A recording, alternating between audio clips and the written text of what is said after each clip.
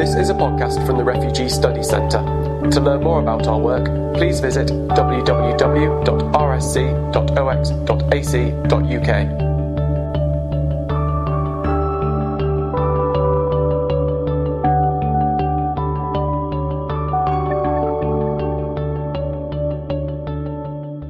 So we are ready to start this final session of today's workshop, and the topic of this last three papers is migration and revolution, and we're going to explore this relationship through both a kind of a more theoretical understanding of the way that uprising relate to movements and mobility, but also through specific case studies, and in particular an approach to exploration of the maps and the idea of mapping and cartographies, and the extent to which the way that we represent visually migration flows and routes affect also our an understanding of what's is going on in the Mediterranean area. Our first speaker for today is Dr. Nicolas Vanier from Compass, Deputy Director of Compass, who is going to talk about flight and fight. The second speaker is Professor Phil Mafflet from the University of East London, who is going to address the relationship between revolution and mixed migration in Egypt. And finally, we got three speakers, Marta Bellingreri, Martina Tazzioli, and Francesca Zampagni, who will be talking about the Tunisian mobility and mapping.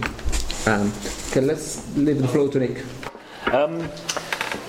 Well, I'm going to offer some very rather general remarks because I haven't done research, unlike my great colleagues and the earlier presentations we've had on the Arab Uprising. But I'm going to try and set them in the context of the wider wave of global protest that's gone on over the last few years. And what I've got to say complements or picks up some of the threads in the previous session very much, Hélène's and Nadia's and Julia's points, which were presentations which it's going to develop some of those threads. So let me start with a very commonplace, rather simple observation that it's educated but largely jobless, youngish people, including many with tertiary education, the point was made in the last session, that appear to be the drivers of both recent worldwide protests and much global migration. And this seems to be the case as much in the so-called global north as in the so-called emerging countries. People in their 20s and 30s in both of those worlds protest and move, and sometimes do both. And I think this somewhat obvious observation perhaps deserves greater attention than it's received to date. For what is the relationship, if any, between burgeoning international migration and the recent upsurge of global protest or resistance movements?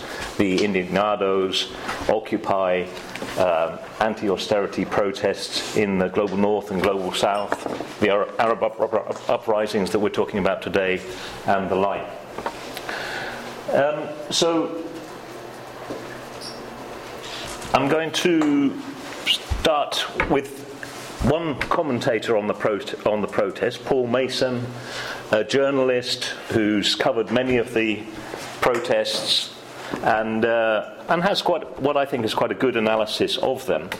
As he puts it, he says, at the centre of the protest movements is a new sociological type, the graduate with no future.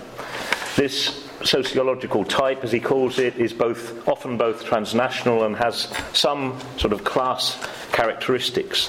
He says they recognise one another as part of an international subclass with behaviours and aspirations that easily cross borders. The boom years of globalisation have created a mass transnational culture of being young and educated. Now there is a mass transnational culture of disillusionment. A more optimistic version of the emergence of this group is to see them as part of the shift in the global political economy over the last few decades. The so-called expanding middle that some people are talking about, by which is meant both the rise of middle-income countries and the connected phenomenon of the expansion of the global middle class as a result of the success of globalization, in the words of these commentators. It's no coincidence then that the protests have erupted in many of the so-called emerging countries that appear on various lists that are compiled by Goldman Sachs economists and other proponents of neoliberal globalization. The BRICS, the next 11, which are the group after the BRICS, which includes Egypt in some listings, the latest one, the MINTs, Mexico, Indonesia, Nigeria and Turkey and so on, this Jim O'Neill's latest acronym. So that's one interpretation of the emergence of this group. The other, rather less sanguine view is that in many ways this group is part of the global precariat that Guy Standing talks about, and he was talking about this yesterday. And for him, this is generated by 3 decades of neoliberal globalization, considered part of a flexible labour force by international capital, comprising for Standing those whose lives and identities are out of joint. They're unable to live and to pursue livelihoods in a coherent and sustainable way. They're often educated but insecure in terms of livelihood and living. And of course, many would-be and actual migrants can be seen as part of the global precariat. Migration is often seen as a means of moving out of the precariat, but as we all know, migrants often find themselves immersed in insecurity in both their lives and livelihoods in host countries. In effect, they move out of one part of the global precariat in the homeland to another part in host countries. And transnational practices by migrants can perhaps be seen as a way of trying to overcome or ameliorate precariousness in both the home and host country. Sometimes this works, though, because if precariousness or precarious living is one outcome of migration, it's not the only one. Some of the better endowed indeed may leave the precariat. They may pass into the sort of ranks of footloose cosmopolitans with similar patterns of consumption, outlooks and perspectives. In short, similar engagement in global capitalism. Arguably then they do become part of the expanding global middle class that the neoliberals talk about. So there are elements of both the optimistic and pessimistic perspectives at play in the emergence of the youthful, educated and unemployed or underemployed social group. I hesitate to call it a class, but that's another story, that arguably drives both migration and protest. As Paul Mason's portrayal suggests, many of the protesters are typically sort of cosmopolitan types who may move and study abroad, or at least are at ease with global culture and travel, and are transnational in orientation. Many have experienced migration personally or are encompassed into transnational living by virtue of the relatives and close friends who have migrated. Moreover, for Mason, he suggests that the sheer size of the student or graduate population wrought by the expansion of tertiary education worldwide means that it's a transmitter of unrest to a much wider section of the population than before. And this applies, again, in both the developed world and in the global south. Under certain conditions, this social group can connect, Mason suggests, with 2 other key groups, the urban poor and organised labour. And there's perhaps a bit of wishful leftist thinking here, but I think this has been sometimes the case in some of the global protest movements. So let's look at some of these different trajectories of migration and protest in a bit more detail. Well, the conventional way of presenting the alternatives to difficult conditions has been the exit, voice and loyalty triumvirate proposed way back by Hirschman back in the 1970s. So I'm moving to the left, to the sort of from the left position to a Cold War warrior Why do you position. keep looking at me, Nick? Well, it's in solidarity, Phil. I just happen to be sitting here. Okay. Put more simply as fight or flight in the vernacular, this amounts, of course, to the choice between protest and resistance on one hand and moving out and away on the other. And loyalty or acquiescence was Hirschman's third, more passive option. Hirschman was something of a Cold War warrior, but I think the scheme retains some attraction. According to his rather simple idea, which is a kind of pressure cooker model in a way, the pressure of discontentment leads to the two active options: leaving, exit, or articulating grievances in order to resolve them, voice. And in his original conception, the two had a kind of pendulum-like or inverse relationship, so that as one increased, the other decreased. But after the collapse of the Soviet bloc in the late 80s and early 1990s, he modified this basic idea and he started suggesting that exit and voice didn't have to be in an inverse relationship, but could work with each other to hasten the fall of oppressive regimes such as obtained in Eastern Europe. Taking this a bit further, Silvia Pedraza has recently suggested what I think is a useful framework in which she sets out four possible permutations of exit and voice, which I've modified here a bit with due credit to her. So the first option is the first two options really are the simpler ones. The first exit impeding voice. Exit, or people leaving, weakens civil society by depriving it of motivated and energetic people who can articulate grievances. The second permutation is exit becoming voice. So those in exile or in diaspora articulate the grievances of those remaining at home who can't express discontent because of repression and fear. The third permutation she suggests is exit helping or augmenting voice.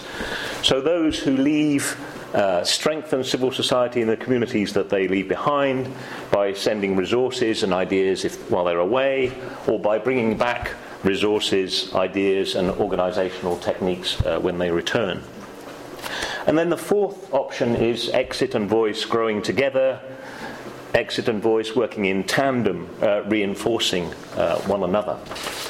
And I think we can probably see all or most of these permutations working in the recent events, the recent wave of global protests. But the much vaunted growth of social media, as well as diaspora TV, radio and so on, have made arguably the third and fourth permutations of exit and voice working together, working in tandem, more possible. So it's not fight or flight, but flight and fight. So transnational resources can be drawn upon to strengthen protest and resistance.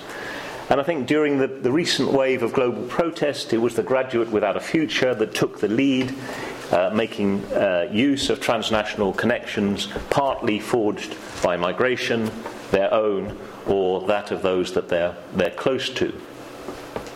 What am I doing? Yeah, okay.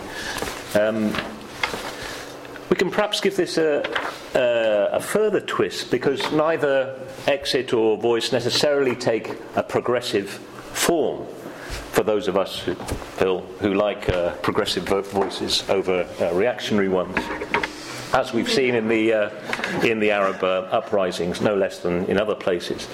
With this in mind, I think there are at least two exit manifestations. So one is a rather particular one: exit to join a diaspora which maintains ethnic national or other sectional identities, and which might take a loyalist or oppositional stance towards the regime in the country of origin. So that's one exit manifestation. Another might be exit to join more universalist, cosmopolitan group, which may transcend sectional allegiances and articulates liberal or liberating ideas and values. Of course, there are positions in between these particularist and universalist positions, or both positions could be taken over time. Likewise, there are two or more voice variants. So on the one hand, there are universalist progressive voices, as articulated in anti-austerity protests in both the global south and the emerging world, Occupy, the pro-democracy movements that we've been talking about, and the Arab Uprising, the early, heady, kind of optimistic version that we've been talking about today, and movements with mixed demands in places like Turkey, Brazil, and elsewhere. So that's a sort of universalist voice. On the other hand, there are particularist, atavistic voices, variants of fundamentalism and authoritarianism, al-Shabaab, military intervention, the Arab nightmare, or whatever you might want to call it now, and so on. And of course, again, these are ideal types with grey areas in between. So I think there's a further angle to this, to which Hirschman also drew attention quite perceptively, I think. I think, as he rightly observed, exit is often essentially a private activity, what he called a minimalist way of expressing dissent. Voice, on the other hand, is typically a public activity, thriving on action in concert with others. And of course, we might qualify this to underline that in the aggregate, exit can become a very public activity with or at least with significant public or collective consequences. Hirschman revisited his original idea, as I suggested earlier, in the light of the implosion of the Soviet bloc from the late 1980s. And he noted the real mystery of the 1989 events, that's Berlin Wall and so on, is the transformation of what started and was intended as purely private activity, the effort of scattered individuals to move from east to west, into a broad movement of public protest. And for him, the explanation of this was that exit ignited voice. And I think that's quite a nice phrase. Exit ignites voice. So can the same be said of the recent wave of global protest and its counterpart in global mobility? It looks to some extent that way, because the transnational dimensions of all this, of course, have accentuated in the years since the end of the Soviet bloc. Think of the different transnational combinations of exit and voice in, say, the Australian Egyptian who comes to Egypt to protest in Tahrir Square, the Canadian Tamil who protests in Toronto at war crimes in Sri Lanka, the Turkish activist in Berlin organising demonstrations in support of compatriots in Gezi Park in Istanbul, or indeed the British Somali who goes to fight with al-Shabaab. The view could be, using the sort of initial Hirschman pressure cooker model, that out-migration can lead to the relief of the pressure of discontent, and conversely that restricting migration and making mobility more difficult, as has been the case in Europe recently, as you all know, increases the prospect of protest. And this kind of perspective was set out nicely in a piece by Hein and Nando a few years back, kind of a reflection and kind of immediate reflection on the events in the Arab Spring and so on. And that certainly makes sense. But we might make a case that increasing transnationalism, partly as a result of migration, has emboldened youth to act through the transnational transfer of ideas, values and experience, spread through social media, leading to flight and fight, or migration and protest, as I said earlier, acting in tandem and reinforcing one another. So movement that has been thought of and experienced as a private act becomes very much part of the public sphere. If the protest impetus seems to have gone or faded for the time being, I think this combination of mobility and protest remains a potent one for social transformation, the more so if it can move beyond national confines. Thanks. Yeah.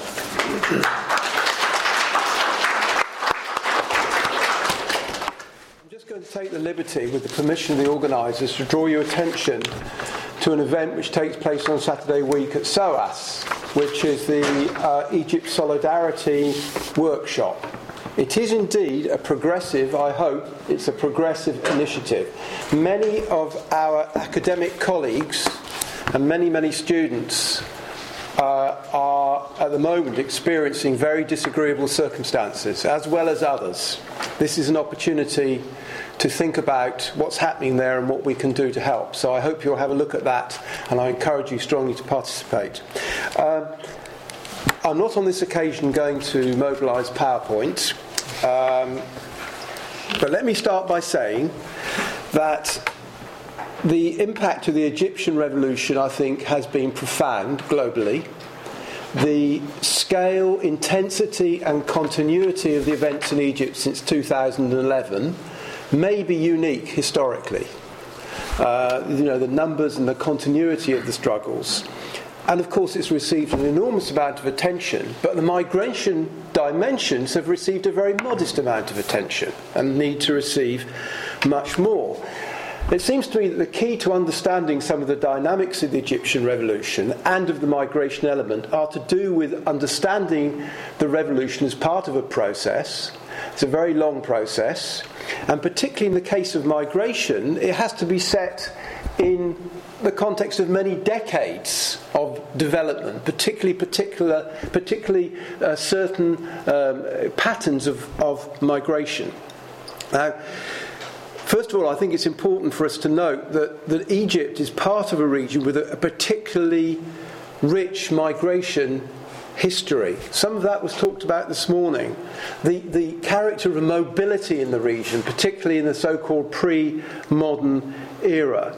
The nature of something like 150 years of the process of nationalisation of the region. What the British colonial administrator, Lord Curzon, famously called the unmixing of peoples, the creation of nation states, and the associated mass displacements which took place from the mid-19th century through to the mid-20th century and beyond. Now, Egypt was much affected by these developments, perhaps not as deeply, as profoundly affected as the Arab East and Anatolia, but nonetheless, these movements produced within Egypt significant communities of migrants, largely forced migrants, Armenians, Palestinians, Jews at various points, Sudanese, up to the mid-20th century, all made their mark as migrant communities within Egypt. At the end of the colonial era, migrations into and from Egypt largely ceased. There were some significant exits, but at a lower level. The exit of European communities that had arrived in the 19th century, the exit of Jewish communities largely to Israel. But in the 50s and 60s in particular, the borders of Egypt were largely closed. And this happened in many parts of the world where newly assertive, post-colonial, nationalist governments wanted to mobilise the population for development as what they saw as development purposes. So, as one Egyptian politician put it at the time in the 50s, all of Egypt's manpower is needed to promote economic and social development. So, emigration was very strongly inhibited. And even in 1967, there were just 80,000 Egyptians living abroad, mainly professionals of various sorts. Then, of course, there came a very radical change from the late 60s onwards. There was a huge expansion of the oil economies, primarily in the Gulf and in Libya. And as Egypt moved into the 1970s, political turmoil. One outcome was an enormous increase in emigration. Emigration which now was strongly encouraged by the state. And the Egyptian state put into place all sorts of measures to stimulate out migration to two key destinations, one in North Africa and Libya, of course, a neighbouring state, and the other on a much larger scale to the states of the Gulf. And the Egyptian state was interested in particular, of course, and we've heard this earlier today, in remittances, but also arguably, and this relates to a number of comments that have been made, including some by Nick, in exploiting what you might call the venting function of emigration. In other words, rather than having large numbers, particularly of young people around, getting involved in all sorts of radical initiatives to change a society in which they don't feel they have a very strong stake, that people are encouraged to leave and do their business somewhere else. And by the mid-1980s, there were 3.5 million Egyptians abroad. There were numbers of educated professional people, teachers, administrators and so on, but overwhelmingly these were people of rural origin working in unskilled jobs in the Gulf and in Libya. Now, I don't want to get too hung up on this, but certainly for many people in the migration studies field, this is viewed as classic labour migration. And particularly the role of the state, the facilitating role of the so-called home state and the host state, the specific interests of the so-called host state, very much shaping these patterns of so-called labour migration. But as Egyptians were leaving, ostensibly at least, to work for what some of our colleagues in migration studies would see as sort of opportunistic reasons in the oil economies, others were entering Egypt. By the late 1980s, there were very large populations of forced migrants in Egypt, and overwhelmingly in Cairo. Most from the conflict zones of the Horn of Africa and sub-Saharan Africa. Their lives were, in the case of almost all of them, from the moment they arrived, very precarious. Nonetheless, the pressures in the zones of crisis led to the build-up of very significant refugee communities. And Cairo, I think it's fair to say, by the early 1990s, was host to among the very largest global populations of urban refugees. One of the first very large populations of urban refugees, which drew attention to the way in which the pattern of the encamped refugee in a global setting had been significantly altered. And as pressure in Egypt intensified through the 80s into the 1990s, for reasons which I'll come to in a moment, it was these particular migrants who established new exit routes from Egypt. And those exit routes were initially through North Africa and primarily through Libya, and of course these routes were not taking people to the Gulf, they were attempting to take people to Europe. And by the late 1990s, new clandestine routes of refugee movement across the Mediterranean had become very well established. Now, one reason that pressures on the refugee populations, which were there from the beginning, of course, but nonetheless that pressures intensified relentlessly through the 80s and into the 90s, is that during that period, Egypt had become a laboratory for neoliberal reform. And one of the most fascinating things about Egypt is that the sorts of policies which were adopted as economic orthodoxy worldwide by the 1990s, the policies of the World Bank, the IMF and so on, had been theorised and practised in Egypt from the early 1970s under the Sadat regime. By the 80s, they are in effect in full flood.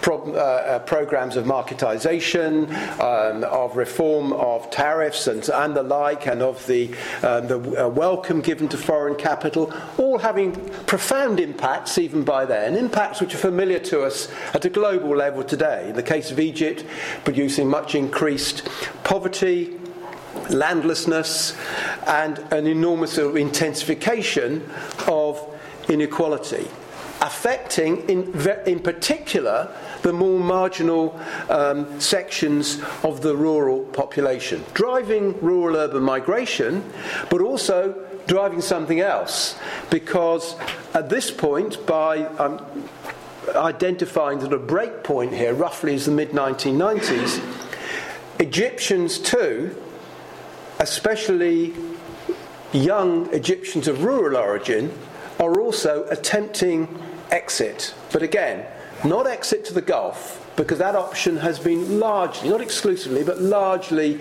closed. But exit to Europe, initially through Libya. And now, the cross-Mediterranean routes of forced migrants who originated in Africa become, what I'm going to use the term very loosely here, become mixed migrations. Now, I don't want to use the term in any specific definitional sense. It's a very descriptive term. Maybe we can visit that in discussion. So refugees, in the specific legalistic sense, people who wish to make a claim for asylum, even if not all refugees in Egypt were ever able to make that claim, who might have the expectation of making a claim for asylum, were joined from the mid-1990s by very significant numbers of Egyptians, particularly those displaced from the land, and also now people who are moving on from the informal areas of Egypt's large cities.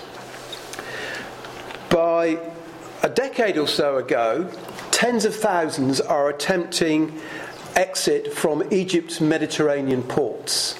The route had, if you like, spread east from Libya, where conditions would become more difficult for exit, and it's Egypt's own Mediterranean ports from which people are attempting to move across the Mediterranean Sea to Europe. The Egyptian state makes very intensive efforts, with the strong, as you can imagine, encouragement of the European Union authorities to inhibit that movement, but they fail. And I can remember a couple of years ago, Nando, Dawn, others might remember the date, I remember showing a film here in a similar sort of conference called Take to the Sea. I don't know if any of you remember the film Take to the Sea, which was made, I think, in 2004, which was the first attempt by an Egyptian NGO to sort of monitor the scale and the dangers involved in these journeys. Well, that brings us to the 2011 revolution, the so-called Tahrir revolution, which had two sorts of effects, I suggest. First, for refugees living in Egypt, and that means mainly people living in Cairo, and that's principally people who originate in sub-Saharan Africa or in the Horn of Africa. The revolution brought paradoxes, in effect. Many refugees in Cairo report how in the early phase of the revolution, now these are people who lived a very, very marginal life, economically marginal, and also subject to a considerable degree of prejudice, of quite often hard racism, so socially marginalised. But they reported in the early weeks and months of the revolution that the revolution had brought a type of embrace that particularly the organisation of people in the streets, the neighbourhood committees which came together to secure localities against some of the threats of the revolution, had involved and engaged African refugees in a way they hadn't experienced before. But that wasn't very long-lived, because as the turmoil continued in Egypt, with various elements of the old state attempting to reassert their authority, first of all the military, later on elements of the Islamic movement, more recently the military again, attempting to assert ideological control and physical control in the streets, African migrants became a focus in the discourse of threat. The foreign hand which is interfering in Egyptian affairs, the unwelcome alien. And so many refugees reported actually greater insecurity as well as, of course, as greater economic pressure. And this intensified their movements, their attempted exits from Egypt, again principally through Egypt's Mediterranean ports. So there's a very interesting subsidiary development at this point, which is the effort made by African refugees in Egypt, initially in Egypt, to move to Israel. And this is sort of an initiative which was undertaken particularly by Sudanese and then by Eritrean and some Somali migrants. But there's another dimension to the revolution in terms of migration, and that's the intensification of outward movement by Egyptians. Now, one of the first migratory responses to the Egyptian revolution was the mass arrival in Egypt of Egyptians who had been living abroad, of people who wanted their stake in the revolution. There might be some people in the room. I certainly knew quite a few people in Britain who wanted to get over to Tahrir as soon as possible. That's an initial response, but as time goes on, for some of the reasons that I've identified, more and more Egyptians are looking for exit. Now, this is partly because of frustrated expectation, and this relates again to some of the points that Nick raised. The expectations of the revolution enormously increased people's interest in the assertion of their rights, the expanding of the democratic space, people making specific economic demands like, for example, the minimum wage, and also engaging in very political campaigns, for example, for the cleansing of those in the society they believed had oppressed them, the process of tathir, of removal, of cleansing. Now, that engaged many people, but it's a process which was uneven and partial and eventually frustrated. And that's one element which has one development which has led people to consider exit. But the other, which I think is more important, is the collapse of significant parts of the Egyptian state. The police apparatus in particular, which had been attempting to inhibit outward movement, and especially in remote areas of the Delta, the state apparatus collapsed, and that opened opportunities not for the youngsters of Tahrir, the social media types, to think about their futures in a different way, but especially marginalised rural youth. And most of the people who have been leaving Egypt are not frustrated middle-class activists. They are people who have been living at the margin of Egyptian society and under the impact of the economic policies of the last 2 or 3 decades now feel that they have no alternative but to move abroad. Last couple of points. But the revolution, of course, in Egypt, as we've learned during the day, is not just a national matter. It's part of developments of real regional significance. And the Arab Spring, so-called, is to do with turbulence and change manifested in all sorts of different ways across the whole region. And by 2012, certainly by 2013, the refugee communities of Egypt are being joined by very large numbers of migrants from elsewhere, from Syria, by Syrians and Palestinians. And I've seen the figure, UNHCR figure, going up 137,000. Certainly even the authorities in Egypt identify very much larger numbers of Syrians and Palestinians, many arriving by boat from Lebanon. A very interesting thing is that the means of attempting to get access to Europe involves, for many Syrians and Palestinians, a trip through Egypt. The fastest route to Europe goes through Cairo and Alexandria. So routes pioneered largely by African refugees, consolidated by Egyptians leaving a society increasingly in crisis, joined by refugees of multiple displacements elsewhere in the region. It seems to me then that the revolution intensifies migratory movements, particularly when there are changes in the authority and the capacity of the state to control borders. And in the case of Egypt, this has the decreased capacities of the state to control have released both refugees, and I use this term, with some hesitation, but refugees proper and other migrants who've originated within Egypt, making cross-Mediterranean journeys which we can at least loosely describe as mixed migrations. The EU, of course, the European authorities have done their very best to inhibit these movements by policies by both ideological and structural policies of exclusion, but it's largely failing to control these movements as Egypt increasingly becomes a transit site for a vast number of displaced people who in one sense we can see as a collateral damage of processes of social change across the region. Nando, thanks.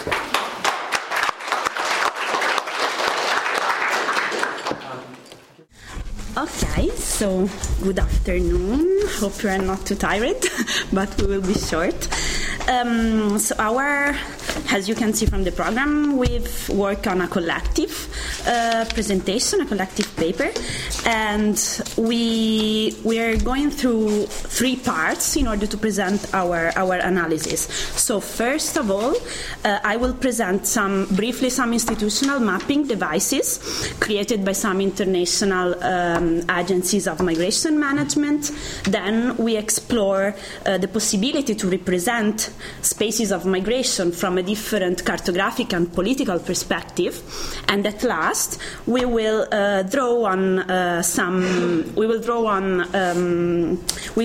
try to confront the institutional mapping devices that I'm talking about in the beginning with spaces of migration and movements and also of stay in and out of Tunisia in the aftermath of the Tunisian revolutions. So a bit picking also something from what Giulia Breda also presented in her speech.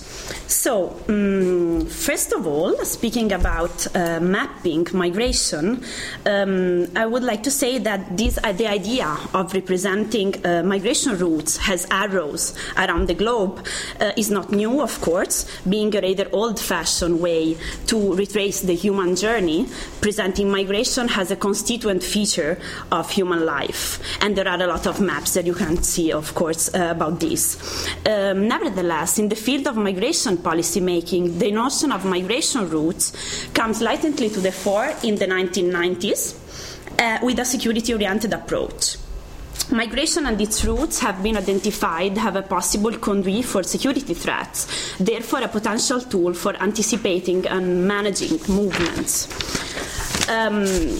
And here I'm just going briefly, but just to retrace a bit of this migration routes notion. Since 2005 in particular, the global approach to migration, who you might be familiar with, uses the concept of migration routes to develop and implement migration policy, highlighting the importance of operational cooperation between countries of origin, transit and destination, strongly relying on partnership with third countries and dialogues with third countries. So, moving quickly to mapping, a first identified example of mapping tools, mainstream institutional mapping tools that we identified is, of course, Frontex, that you have also come across, I think, the annual risk analysis of Frontex, and it goes, no, sorry, pause. So I'm not speaking in detail about this, but yeah, anyway. As you all may have noticed, of course, Frontex maps are characterized by unidirectional arrows towards Europe with these invasion ideas. And the second identified example that we take into account in our analysis in the interactive map on migration. I'm sorry, I don't know how to stop this. Frontex conspiracy. Pause. Maybe I will just quickly move to the interactive map of migration, which is here behind. So our second example of mapping device is exactly this, the interactive map of migration. I don't know if you have come across this. It was developed in 2006 by ICMPD, the International Center for Migration Policy Development, Europol, and Frontex. And it's an online tool, so it's an interactive map intended to foster intergovernmental dialogues, so between EU member states and non-EU member states, so a kind of exchange platform for information regarding migration flows. Its main characteristics is that it's meant to show like a situational awareness of the situation, depicting focusing on migration routes, and it merges the specific expertise of main agencies of migration management. So it's not really creating a new knowledge on migration, but basically the map is collecting all the already existing expertise from Frontex, IOM, UNODC, UNHCR, as well as some policy-driven research centers, as the European University Institute or the Migration Policy Center, and so on. So migration routes and country profiles are available clicking on the map. I mean, it's a restrictive access. I can talk about this later on. But so the structure is based on profiles, which basically tell us about key migration hubs, known points of irregular border crossing, as well as information on means of transport and migrant modus operandi. So as a result, our conclusion was that the IMAP reflects the knowledge-based governance upon which migration controls are predicated. And migration knowledge stemming from these big agencies of migration management is conveyed here, as an example, in order to hijack migrants' knowledge and to define and anticipate their movements. So this kind of mapping and situational pictures of migration can be used as the basis for intergovernmental dialogues and policy development. The last reflection that I want to share with you is on the IMAP still, is that the last interesting point is that the IMAP is built upon using like the model of crowd mapping. The crowd mapping briefly is like a collective cartographic product based on the idea that a crowd can contribute to a common mapping tool. So the IMAP is using Ushahidi, which is an open source platform used by a lot of citizen grassroots movements. So it's interesting to notice that a very institutional tool like the Interactive on Migration is actually built on this open source tool, which was foreseen for a completely different use. So at the end, our question is to which extent is it possible to countermap migration, and using which tools according to this analysis. And so I think I will leave the floor to Martina, just to keep on. Our countermap that now, through which now we try to introduce to the theme of countermapping.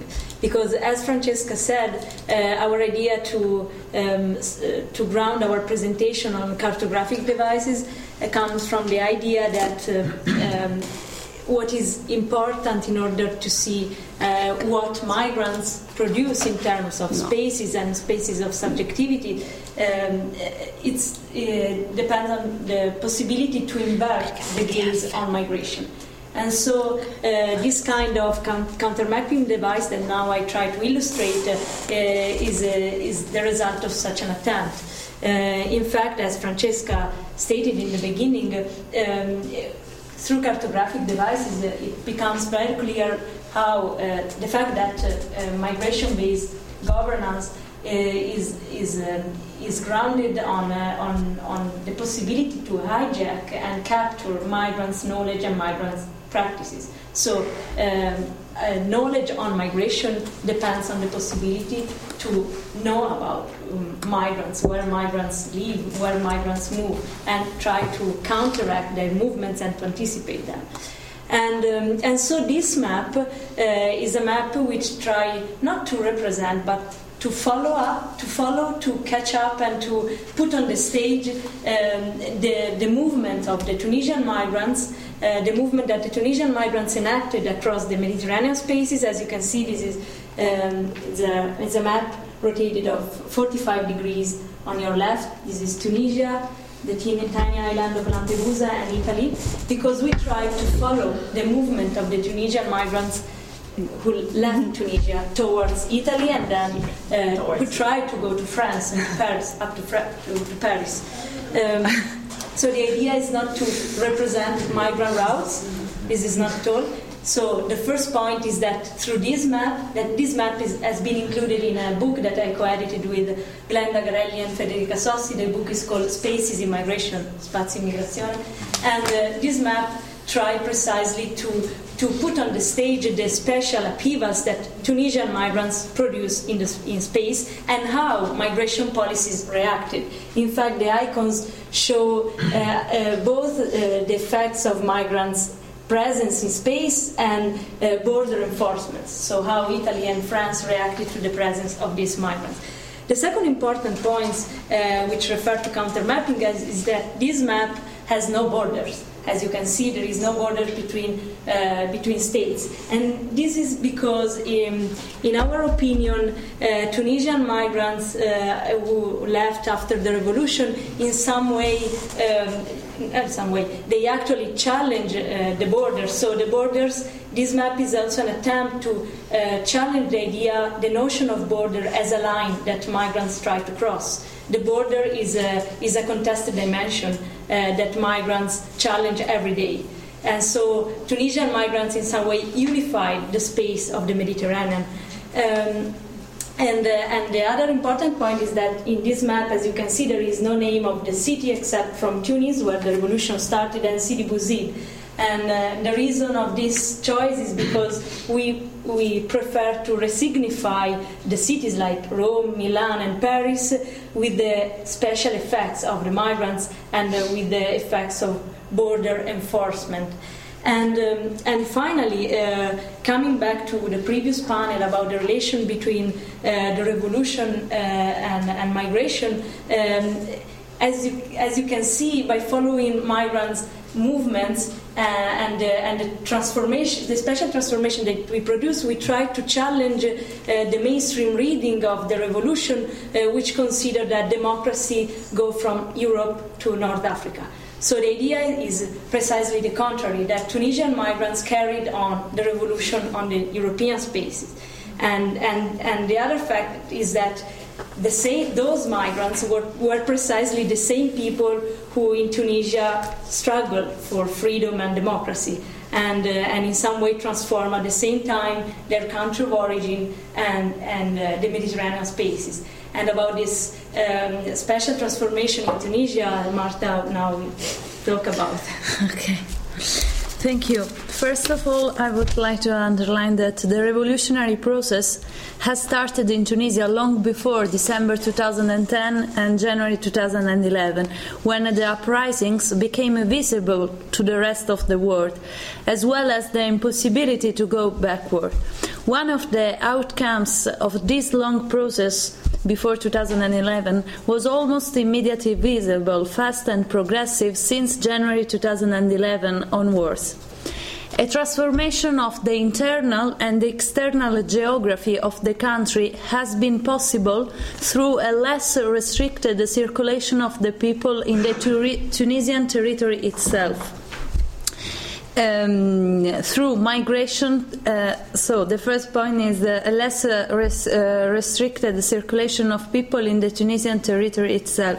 The second is through migration towards Europe, and in the opposite direction, movements and travels from Europe to Tunisia by researchers, activists and journalists. The internal geography was affected by people's movements during the uprising since 17 December 2010.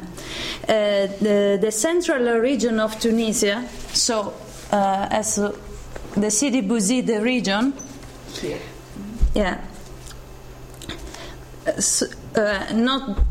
not just Sidi Bouzid region, let's say the so-called marginalized region, région marginalisée. So these regions of Tunisia have always been considered the periphery of the country, not only by governmental policies, but even in the perceptions of citizens from northern region or coastal regions. Nevertheless, for the first time during the beginning of the protest, this periphery that was at the heart of the country became the new center.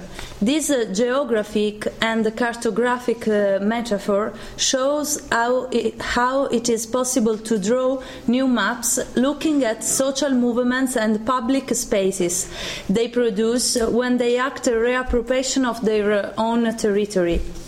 It makes possible to invert the order of the internal map of Tunisia, considering the challenge of internal borders. So she was speaking about the challenge of borders between Tunisia and Europe, but also I want to insist to the idea of the challenge of internal borders, because during the Ben Ali's regime it was very difficult to move inside the country, from the north to the south, for example. But at this time, the propagation of the uprisings was not a creation of new peripheries. It was instead a combination of new spaces of flows and new public spaces. This movement was composed by two main waves. One is the wave of activists, bloggers, journalists, researchers, or any people who arrived in the region of Sidi Bouzid when it was exploding by continuous demonstration. This first movement in a first phase was concentrated in a short period, December-January 2010-2011. Then it continued, and it led to the organization of new events, festivals, projects, initiatives, formations, connection never existed before. For example, the Festival of the Revolution in Regeb, which is a small city near Sidi Bouzid, so in the same region where the uprisings started. Or, for example, the Hacker Festival, or another initiative connected with the he-founded project Radio Revolution Regeb, or a festival of human rights, documentary film, etc. All these initiative, connections, festival projects involved generally youth people and new association, let's say the new face of this emerging civil society. The second wave of movement in Tunisia was formed by association and organization, both associations already in place before the revolution and the new groups created just after the revolutionary uprisings in the capital and in the other city. This tendency does not produce, in fact, new images, but generally it generates a repetition of the distinction between the center and the marginality periphery. Most of the association open new branches and sections in the country. Many projects start in the region, and what is the most important effect of this revolutionary process, many new reality, new groups and movements come up. Furthermore, most of the events and initiatives which happened before the revolution were exclusively connected to the regime and the state apparatus.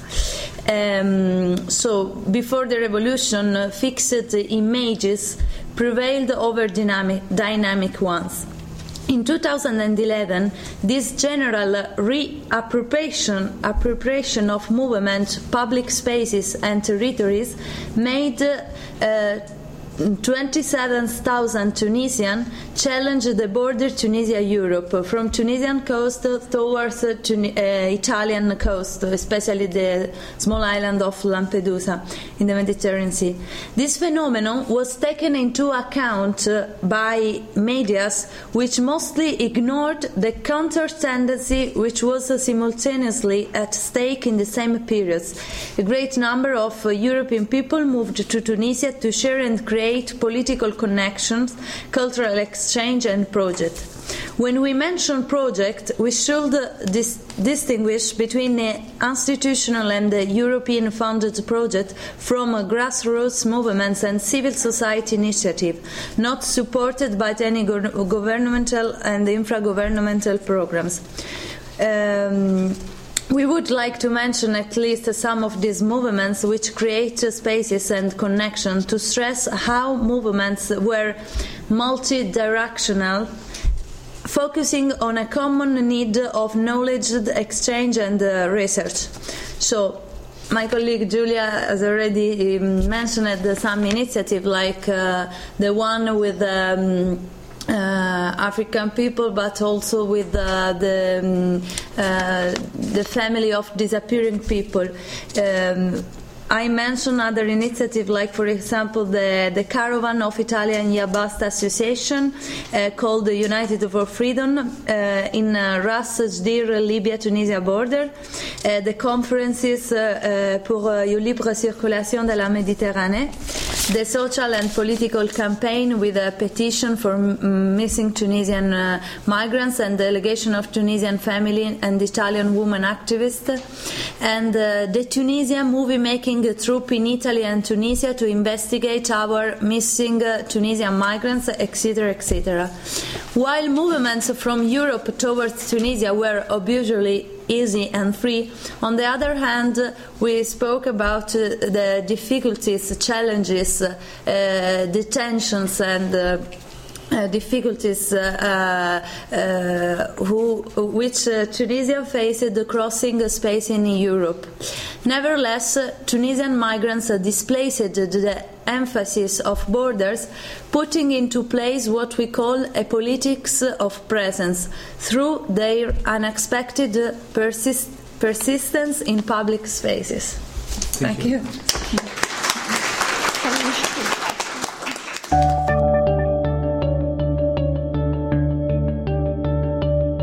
For more information about the different ways you can stay updated and engaged with the work of the Refugee Studies Centre, please visit www.rsc.ox.ac.uk/connect.